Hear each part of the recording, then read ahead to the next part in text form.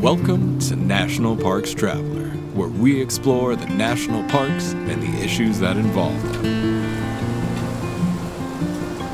Hi, this is Kurt Repenchek, your host at National Parks Traveler. We were able to share some great news last week regarding national parks and protected areas. Topping the list of great news was the story from Yellowstone National Park, where tens of millions of dollars will be invested in upgrading housing for park employees. It's housing that is sorely needed. We also provided an overview of the things to think about when you motor your RV into a national park. And we broke the story about how Interior Secretary David Bernhardt created a $165,000 a year job for P. Daniel Smith, a former deputy director of the National Park Service. The job, by the way, just happens to be in Smith's hometown in North Carolina. You can find those and other stories about national parks and protected areas at nationalparkstraveler.org. In recent years, there has been a movement of sorts to rebrand units of the national park system as national parks, a movement motivated in large part by the economic boost such a redesignation is hoped to have for the local community. Well, in New Mexico, there's a group that's opposed to turning Bandelier National Monument into Bandelier National Park and Preserve. In a moment, we'll discuss that issue with Tom Reby, Executive Director of Caldera Action, a nonprofit advocacy group in New Mexico. But first, we're continuing our series on how the health of the Colorado River impacts Canyonlands National Park and Glen Canyon National Recreation Area in Utah. To get a better understanding of the river economics in play, I reached out to Megan Lawson, an economist with Headwaters Economics. Our conversation is coming up next. Finally, if you didn't get a chance to read Renee Agredano's story on negotiating national parks in your RV, sit back and listen to it a little later in the podcast.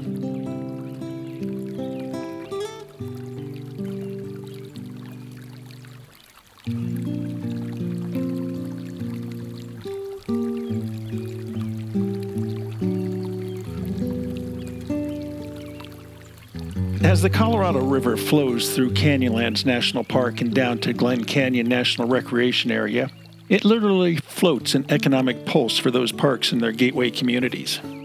But how much of a boost does the river provide, and how does its relative health, its reliable flows, the invasive species that are brought to its shores, impact those parks and gateway towns? To get a sense of the river's economic impact, we're joined by Megan Lawson, an economist with Headwaters Economics, an independent nonprofit research group from Bozeman, Montana, that works to improve community development and land management decisions. Welcome, Megan. Thanks, Kurt. Thanks for having me. Now, Headwaters often produces research that points to the benefits of tourism to rural economies. Overall, how do communities with national parks in their backyards fare economically?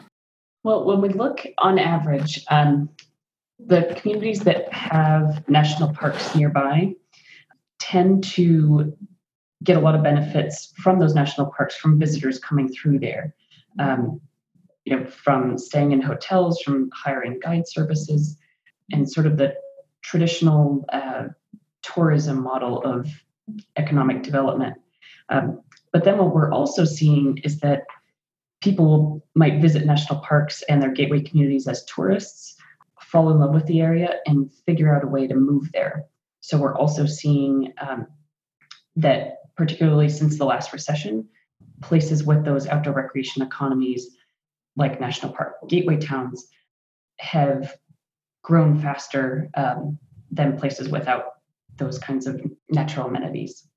Now, back in January of 2019, you produced a report that said that recreation counties, to use a descriptor, attract new residents and higher incomes. But that's not entirely the case for Grand County, Utah, which is home to Arches and Canyonlands National Parks, is it?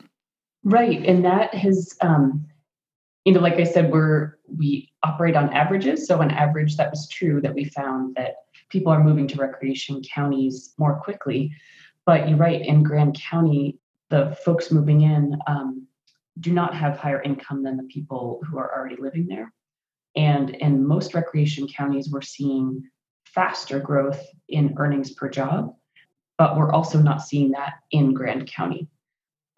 And so it's not entirely clear exactly why that's happening. I think, part of it might be related to the types of folks who are moving in. We know that kind of over that similar time period, the main growth in population for Grand County has been in retirees, but also kind of a younger working age folks, kind of in the 18 to mid 30s range. Your river rats and your mountain bike guides.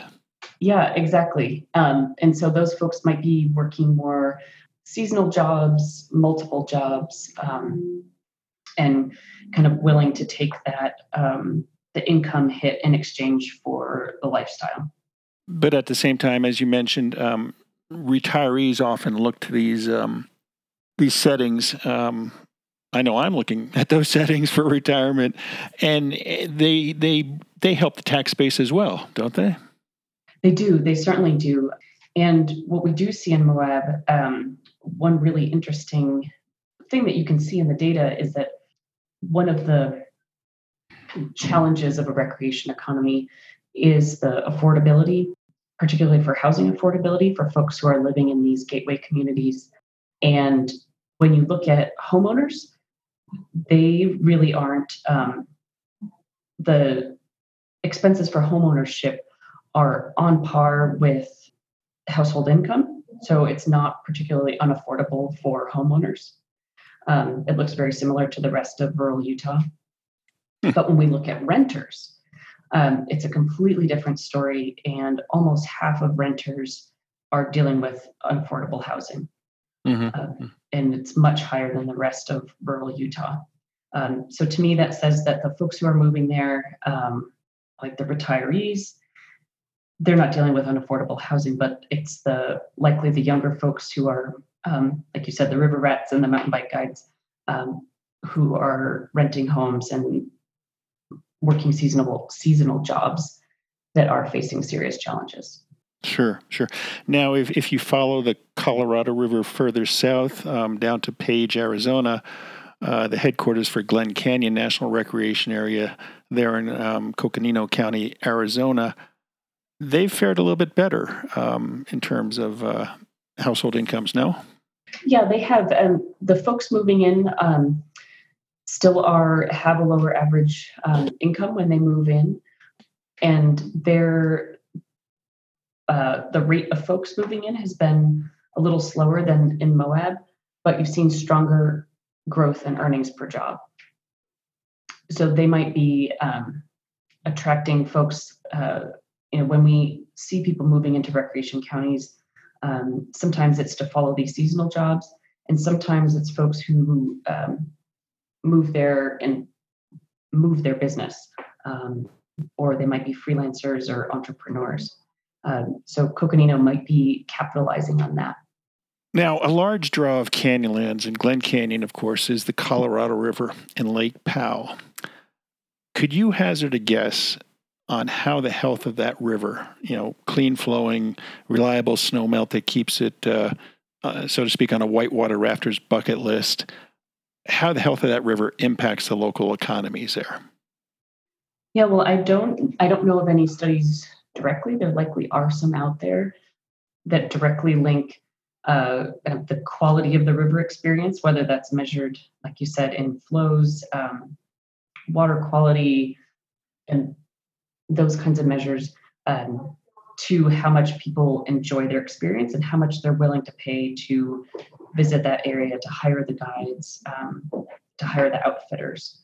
And so we know that the higher quality of the experience, the more likely people are going to come and visit, the more likely they're going to come and spend their money in hotels and restaurants and contribute to, the lodging taxes that support infrastructure in these communities. Now, I know if you look at Lake Powell specifically, it has a large problem with invasive quagga mussels and zebra mussels, I believe.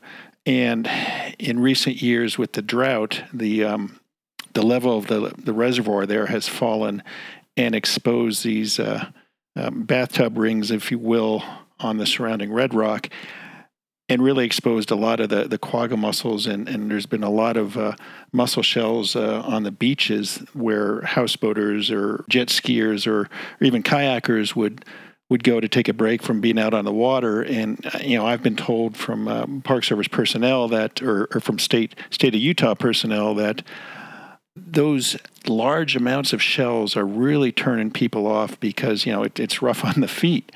And I'm just wondering, again, negative impacts associated with climate change and invasive species there at Lake Powell, how great of a problem that could be down the road.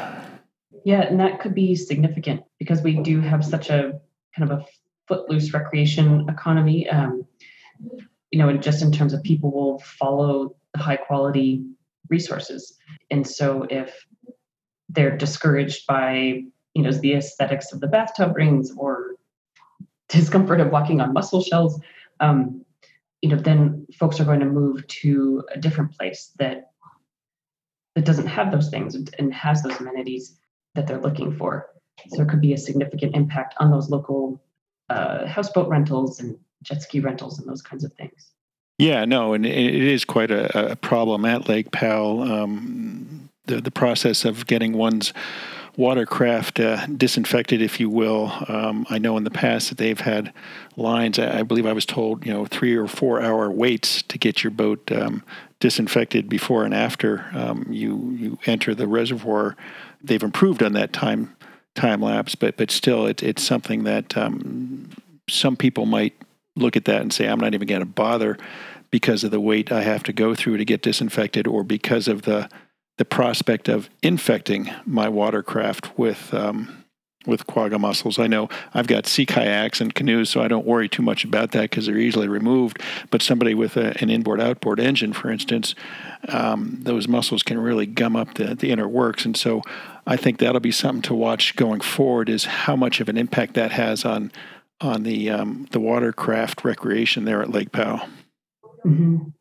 Yeah, that would be a significant deterrent to people coming. And if there's a place that meets their needs and doesn't have those challenges and is still, a reasonable travel distance away, you'll really see recreation shifting around. And that's something, even just backing up a little more, just recreation in general with, we're anticipating a lot of impacts from climate change with people shifting, where they go ski and what seasons they ski and kind of what they do in the shoulder season. So we're not yet certain what that's going to look like, but we do know that there's going to be a big shift, both in terms of location and also in terms of timing of when people are recreating.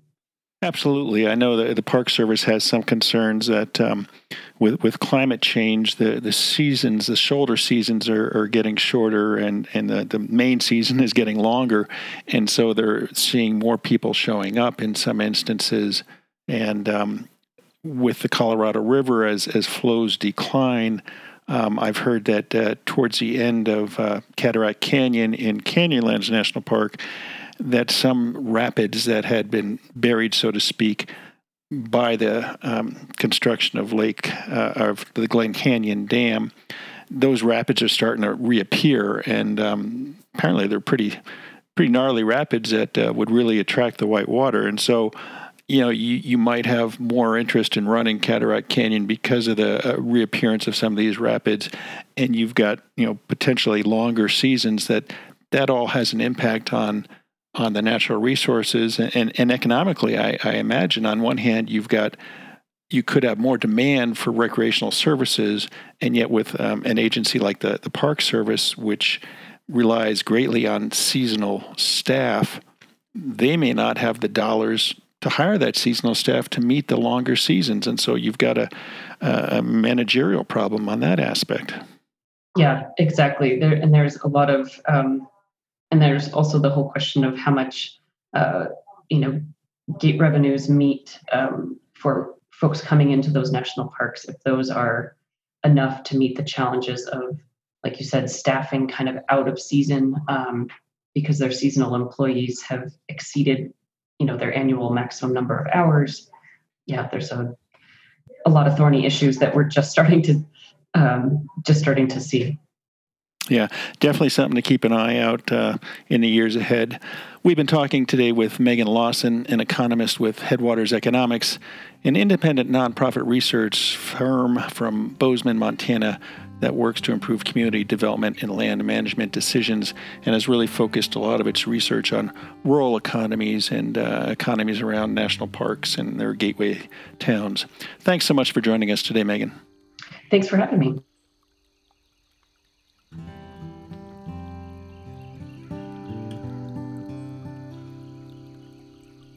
This podcast is part of a series of articles on the Colorado River and its impacts on national parks in Utah.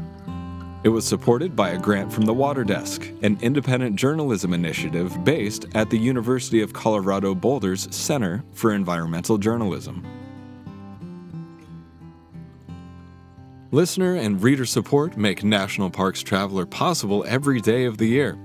If you enjoy the Traveler's content, please consider a donation via nationalparkstraveler.org. The Blue Ridge Parkway Foundation is the primary nonprofit fundraising partner for the Blue Ridge Parkway. It is made up of people who have a deep love for this majestic road and want to ensure that its natural beauty and the experiences that it offers endure for generations to come. You can show your appreciation at brpfoundation.org. Acadia National Park is one of the 10 most popular national parks in the United States. It's also one of the smallest and most vulnerable. That's why Friends of Acadia exists. Friends of Acadia is an independent organization of passionate people inspiring those who love this magnificent park to make a real and lasting difference for Acadia. You can make a difference at friendsofacadia.org. RV Share provides not only an option for renters to enjoy the perks of RV travel without having to buy one, but an opportunity for owners to earn income by renting theirs out. You'll find everything from large and luxurious Class A RVs all the way to small and easy-to-tow pop-up campers. You can even use their filters to find an RV that is dog-friendly or one that will be delivered right to your campground. Visit RVshare.com to start your search for the perfect RV rental or to list your RV.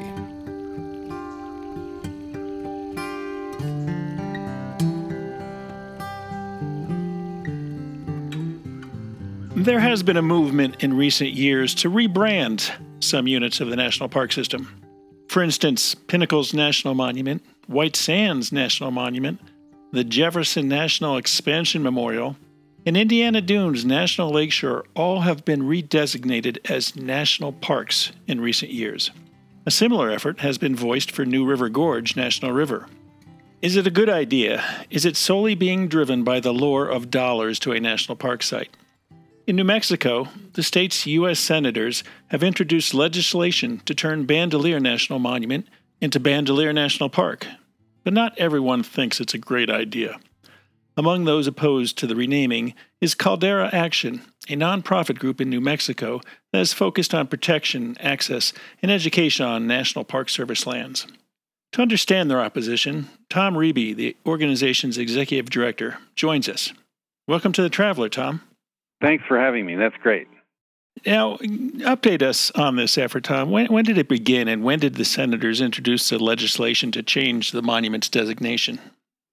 There has been an effort over the last 5 years or so by some in the hunting community to try and get hunting started in Bandelier National Monument. Right now, the monument is a roughly 34,000 acre park, and it has no hunting or trapping allowed anywhere in it. Yet there's been some pressure over the last few years to open the park up to hunting. And this is something that Senator Heinrich is interested in because he himself is a hunter and has a lot of ties to organizations that promote hunting. And he had floated the idea about 3-4 years ago of opening the entire monument up to hunting, and that didn't fly with a lot of people. I think a lot of people that were politically connected back during the Obama years especially. And so more recently, within the last 7 or 8 months, he introduced a new bill, a new national park bill for Bandelier National Monument.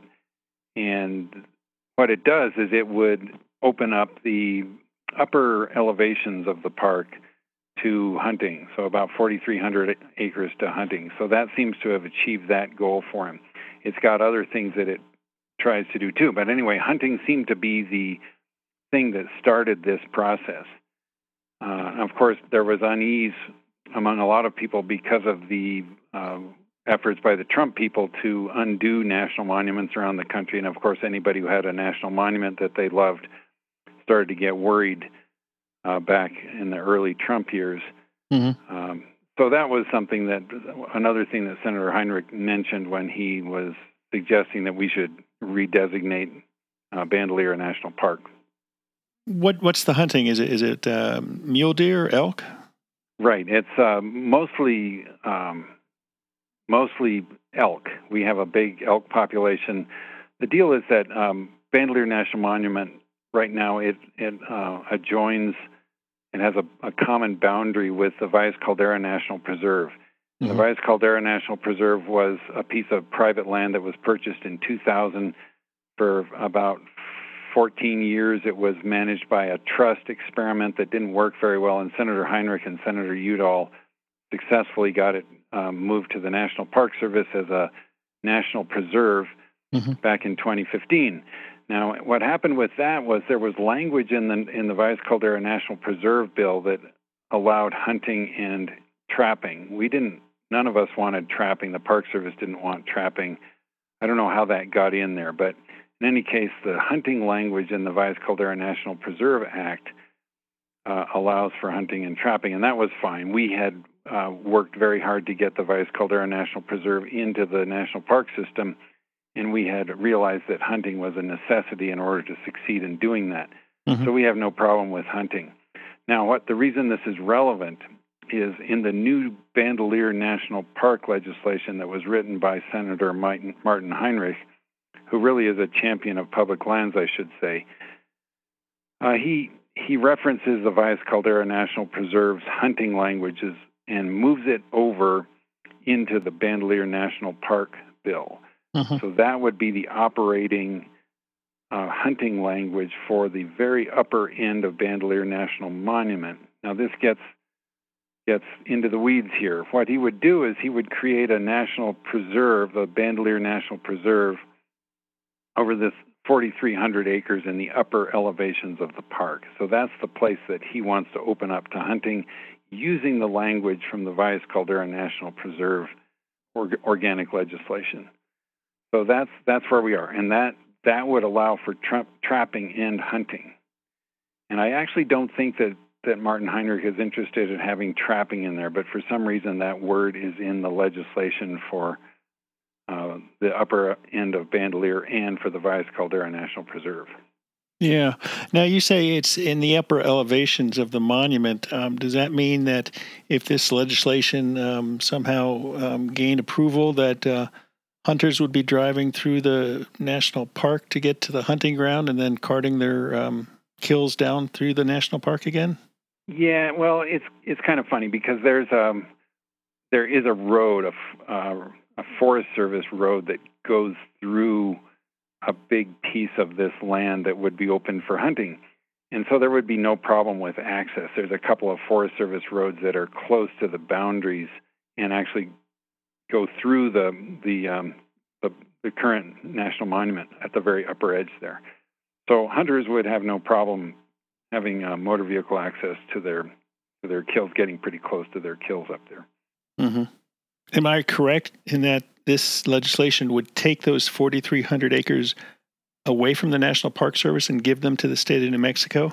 No, it's not quite like that. What would happen is the Park Service would maintain ownership of the lands, but the New Mexico Game and Fish Department would have regulatory authority over the game hunting up there.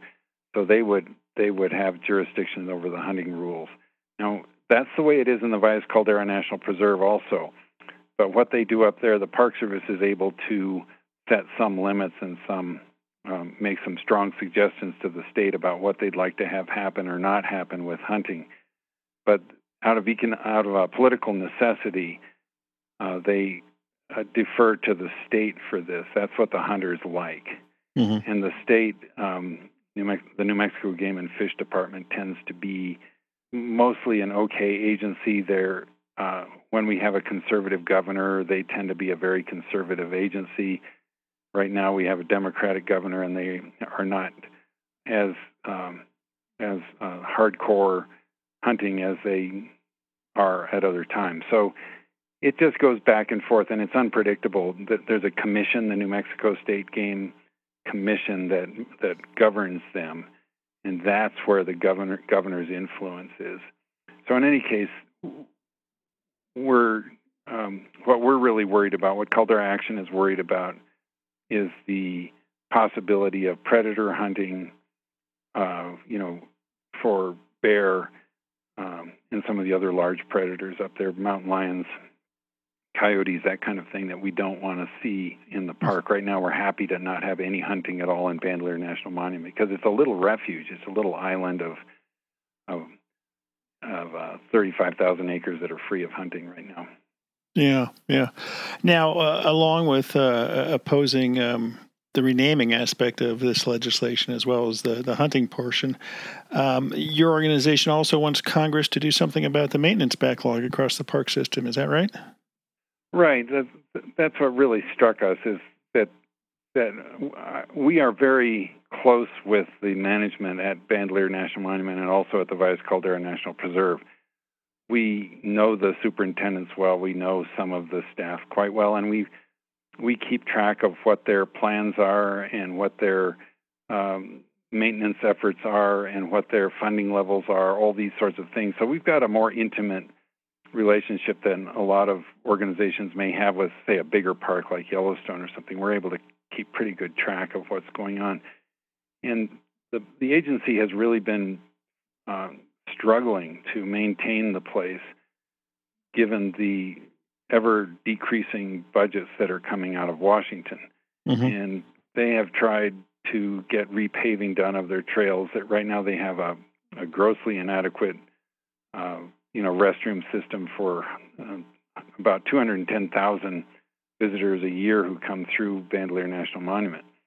And so they really struggle to keep the whole thing going for the level of visitation they have. And the other problem, of course, is that the number of rangers that are available for interpretation and law enforcement and that kind of thing is always sort of bare bones. I think that's true in all the parks now. Mm-hmm. And it's very difficult for the public to come there and they want to get a ranger walk. There's very few ranger walks anymore because there's so little staff. Anyway, it's just that kind of thing. And it just seems to me that if the senators want to load more public in there, which would be the purpose of renaming the park, if you rename it from a national monument to a national park, it's going to get on the list of a lot of people who are all seeking out national parks. And of course, that's wonderful that we have people that are interested in that. But the question is the park, both staff and facilities, able to handle an increase in visitation? And that's where we differ. We would like to see more staffing for sure, and money put into fixing up the infrastructure to the point where it could protect the resources. Yeah. Have the senators talked about that? I mean, have they discussed that, if we pass this legislation, we'll go to the Appropriations Committee and make sure that they add an extra couple $1 million a year onto Bandelier's budget? I haven't heard anything like that. I would say, to their credit, both Senator Tom Udall, who's our senator who's retiring right now, has been very good about getting money, and also Senator Heinrich as well. But Senator Udall's been in a better senior position in the Senate to get money for the Valles Caldera National Preserve. And they've done very well at keeping the funding up for them it's a new park. It's just joined the park system in 2015, so they've got a lot of expenses and a lot of things needed to be done. But they've done well at funding that. So I think they're fully capable of bumping up the budget for Bandelier. I have not heard them say that they would or wouldn't. Our current campaign that we're launching to sort of oppose the Bandelier National Park bill, which seems counterintuitive to a group that's a pro-National Park Service organization. Anyway, our current effort is really just to highlight this issue of budget and facility shortfalls relative to the place being promoted as an economic driver, as a local economic resource for business in the region. Yeah, it's definitely a tough issue that the Park Service is up against. We just had news this past week, that Yellowstone was able to get tens of millions of dollars promised from Interior to upgrade their employee housing, which is certainly very much needed.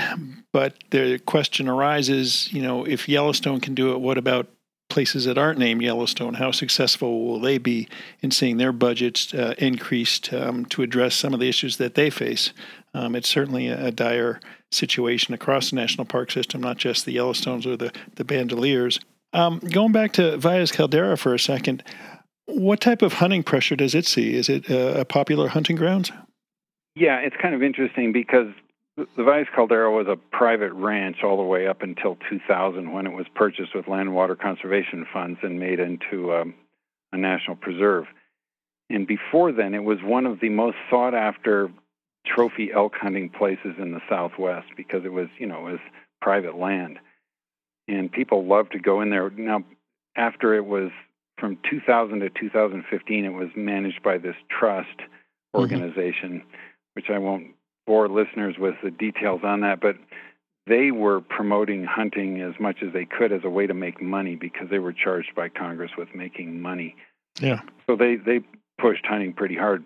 Now it's got, people love to go in there and hunt elk. There's a nice big elk herd in there, and people are often successful. There's about 5,000 elk in the Valles Caldera, and it's about a 90,000 acre piece of federal land, and it's almost entirely surrounded by U.S. Forest Service land, the Santa Fe National Forest. So there's plenty of movement of elk around the region.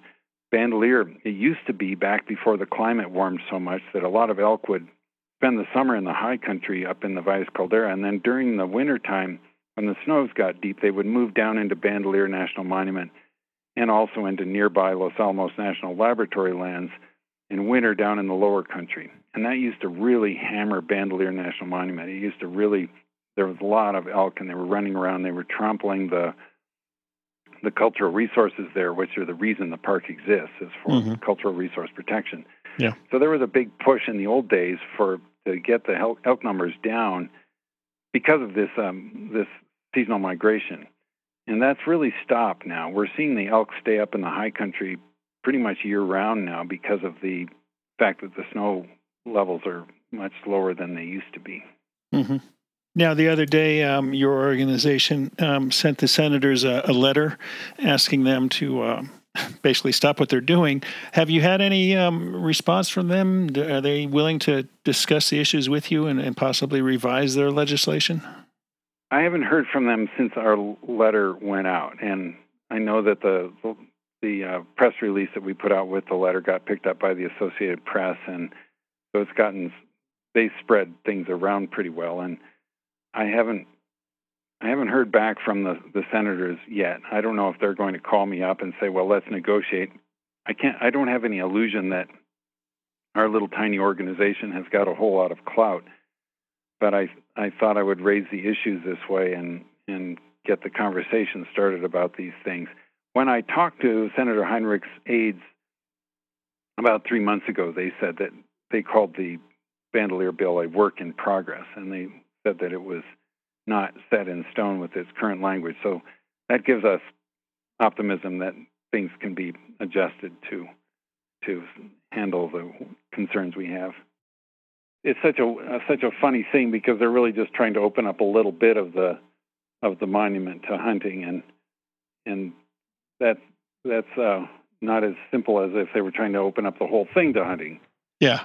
But it's enough to, what was weird is way back when the Valles Caldera area, the Baca was the Baca Ranch. Right. There was this big chunk of it that came over the rim of the caldera and came down into what's now Upper Bandelier. And that piece of land was purchased by the federal government back in 1977, and that piece was added onto Bandelier National Monument. So this is the upper elevations. We're talking about 8 to 11,000 foot elevation levels. And so that's the piece that we're talking about here. It's what we always called the new acquisition. So this is the piece up there that they want to put the hunting in, is that little piece that was sort of, it used to be part of the Baca Ranch long ago. But anyway, it's got this strange history. And the other thing that's interesting about Bandelier is, when Edgar Lee Hewitt was pushing for the Antiquities Act back at the turn of the century, he was really concerned about Bandelier, what's now Bandelier land particularly, and Chaco Canyon, because those were the two places that he was watching get plundered by all these pot hunters, and a lot of them were museums and people from the east who were just coming out and taking pots digging the ruins up and taking pots and whatever else they could find, probably some skeletons and things like that. Mm-hmm. So he pushed for the passage of the Antiquities Act, and apparently he helped write it. And he spent a tremendous amount of time in Bandelier, and he mapped Bandelier. He didn't excavate there. He excavated over at Pouillet Cliffs, which is north of Bandelier. But it was really, people need to understand that the impetus for the Antiquities Act really was Bandelier and Chaco Canyon. I mean, there were other things around the country that fed into this also. Yeah. But that's part of why we like to have it stay a national monument, just because it's got this very serious historic place in the formation of the Antiquities Act. Would the legislation rename it as a park and preserve? I mean, that's what they normally do when they allow hunting. Yes, it would be a park and preserve like they did at Great Sand Dunes, where you've got the land that's open to hunting is called a preserve, and the land that's not is called the national park. So that's good. The NPCA people are worried that we're setting a bad precedent here, where we could be decommissioning parts of national parks and allowing other things to go on in them, in this case hunting, and they're worried about that precedent.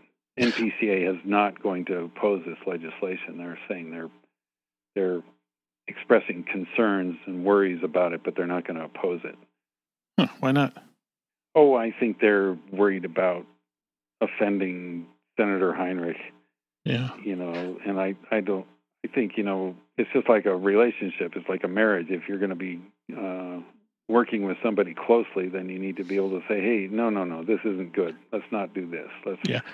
Let's try again. I know they're concerned about the New River Gorge proposal, because that also carries the preserve aspect of it to allow for hunting. Yeah, Senator Heinrich is a hardcore hunter. He really is. I know him pretty well. I've spent quite a bit of time with him, and he is really a hunter. And he's not the bad kind of hunter that wants to go out and get trophies and hunt rare animals and that kind of thing. He's very aware of wildlife and all kinds of wildlife, all the way down to things like pikas.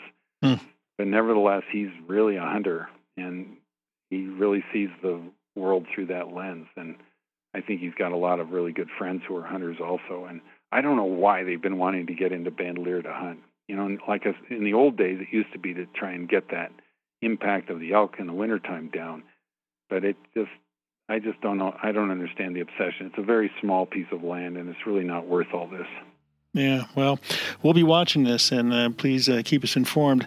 We've been talking with Tom Reby, the Executive Director of Caldera Action, about a legislative effort by New Mexico's 2 U.S. senators to rename Bandelier National Monument as Bandelier National Park, in large part to allow hunting in the National Monument grounds.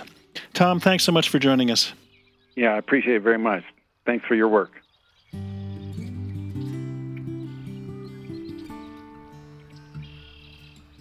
Washington State is graced with 3 spectacular national parks, each different and special in their own unique ways. As the official nonprofit partner and the only philanthropic organization dedicated exclusively to supporting these parks through charitable contributions, Washington's National Park Fund has a mission to deepen the public's love for, understanding of, and experiences in Mount Rainier, North Cascades, and Olympic National Parks. Share your passion for these parks at WNPF.org. The Grand Teton National Park Foundation is a private, nonprofit organization that supports projects that protect and enhance Grand Teton National Park's cultural, historic, and natural resources. By funding initiatives that go beyond what the National Park Service could accomplish on its own, Foundation donors improve the visitor experience and provide benefits to the national park system for decades to come. See their successes at gtnpf.org. Dry Tortugas National Park, 70 miles off the Florida Keys, just very well might be the most difficult park to reach in the lower 48. But when you arrive, you're surrounded by crystalline waters for snorkeling, scuba diving, fishing, and kayaking. There are sunken wrecks to explore, coral reefs swarming with colorful marine life, and history in the brick walls of a Civil War-era fort. The Yankee Freedom 3, departing from Key West, can get you there in a little more than 2 hours. Visit them at drytortugas.com. The North Cascades Institute has a large portfolio. It's an environmental learning center, a training center, a conference center, and a leadership center, all set in the splendor of the North Cascades National Park Complex. Learn more at ncascades.org.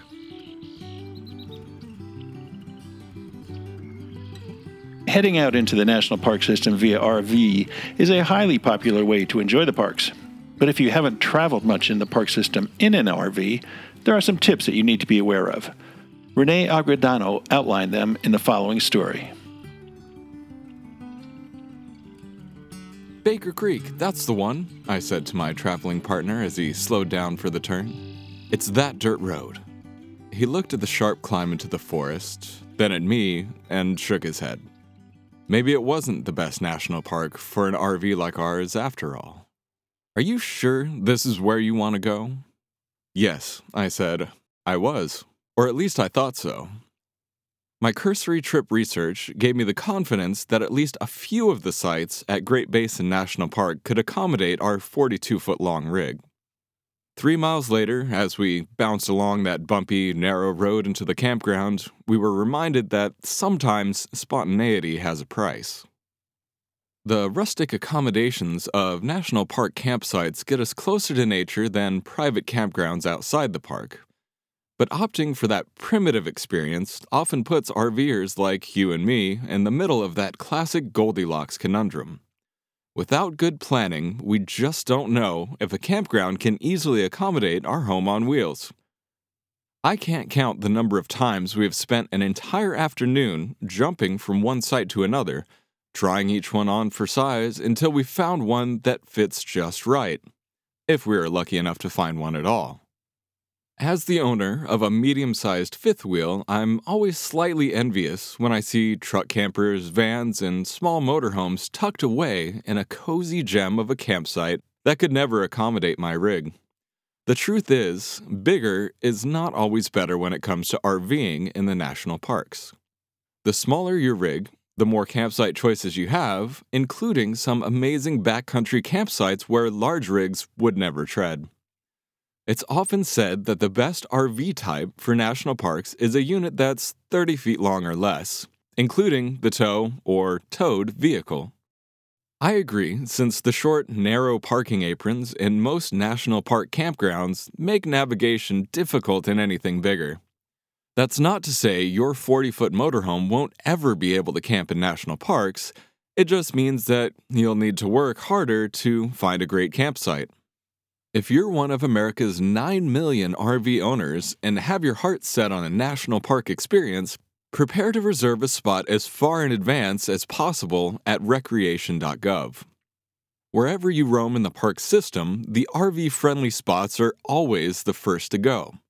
Spontaneous travel offers some amazing benefits, but showing up at a national park's campground without a reservation is a recipe for disappointment. For example, 2 years ago we showed up at Yellowstone in October without a reservation and learned the hard way that the off-season is a thing of the past. There wasn't a single site open inside the park for an RV our size. Compared to most RVs, ours is pretty small. The fifth wheel itself is only 27 feet long, but when hitched to our pickup truck, it's a 42-foot-long rolling home that sometimes makes campsite parking a crazy experiment in communication, patience, and skill. Many owners of RVs larger than ours are successful at squeezing into the pint-sized campsites at national parks, but we prefer to avoid being the afternoon entertainment when we land somewhere. From Joshua Tree to Black Canyon of the Gunnison and beyond, we've learned that planning pays off for a national park RV camping, and it's easier now that we know the answer to these questions. Will the campground accommodate my needs? If your RV is self-contained with holding tanks, toilet facilities, and perhaps solar electric power, you can go just about anywhere.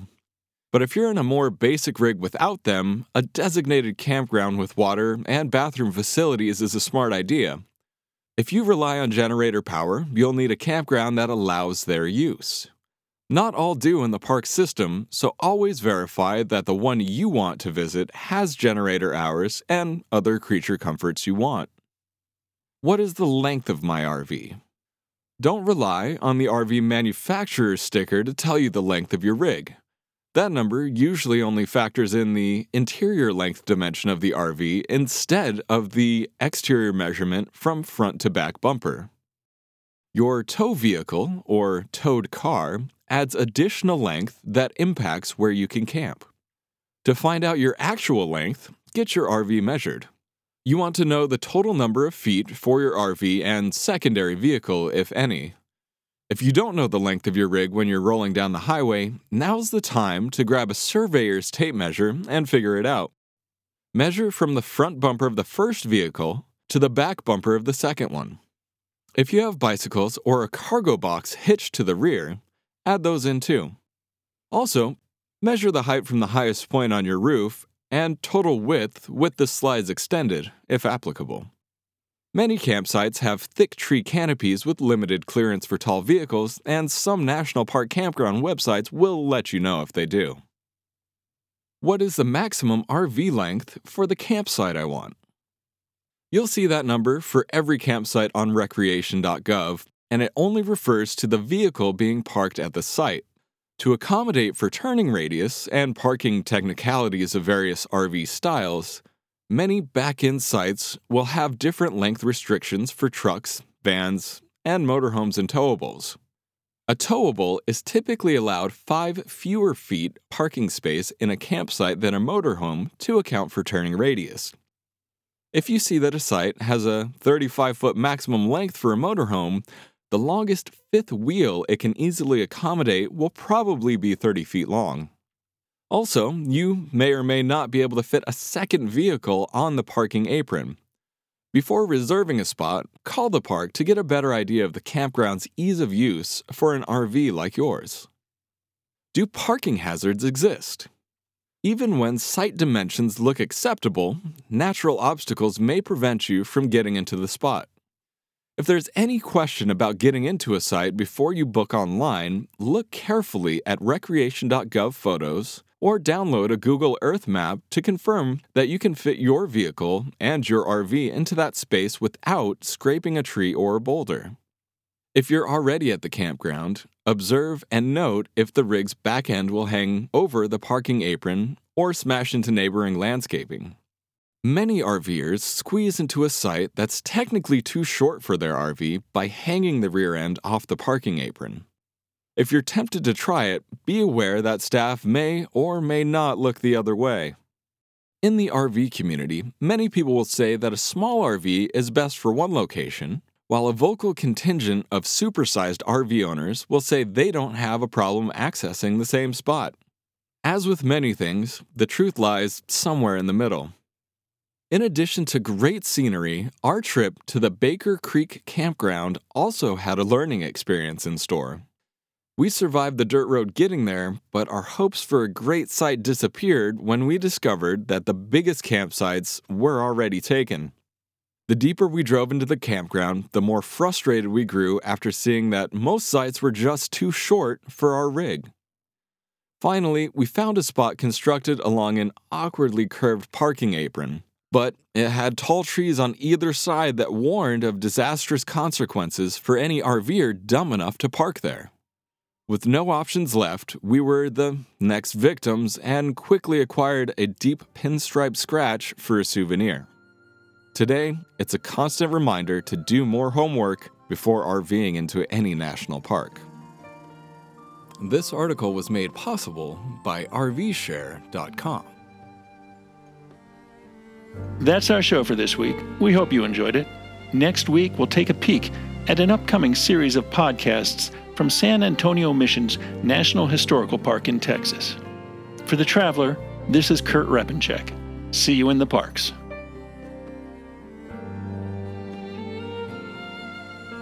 The composers and musicians at Orange Tree Productions have created a unique collection known as the National Park Series that has grown to include more than 30 CD titles. Composed against the backdrop of a park's sounds of nature, these musical scores will connect you with these beautiful places and take you there, at least in your mind. This collection is the #1 selling national park audio series in the world and provides the background music for National Parks Travelers podcast. Visit them at orangetreeproductions.com. National Parks Traveler is a 501c3 nonprofit media organization that provides daily editorial coverage of national parks and protected areas. Traveler's coverage is made possible by reader and listener donations. Visit us at nationalparkstraveler.org.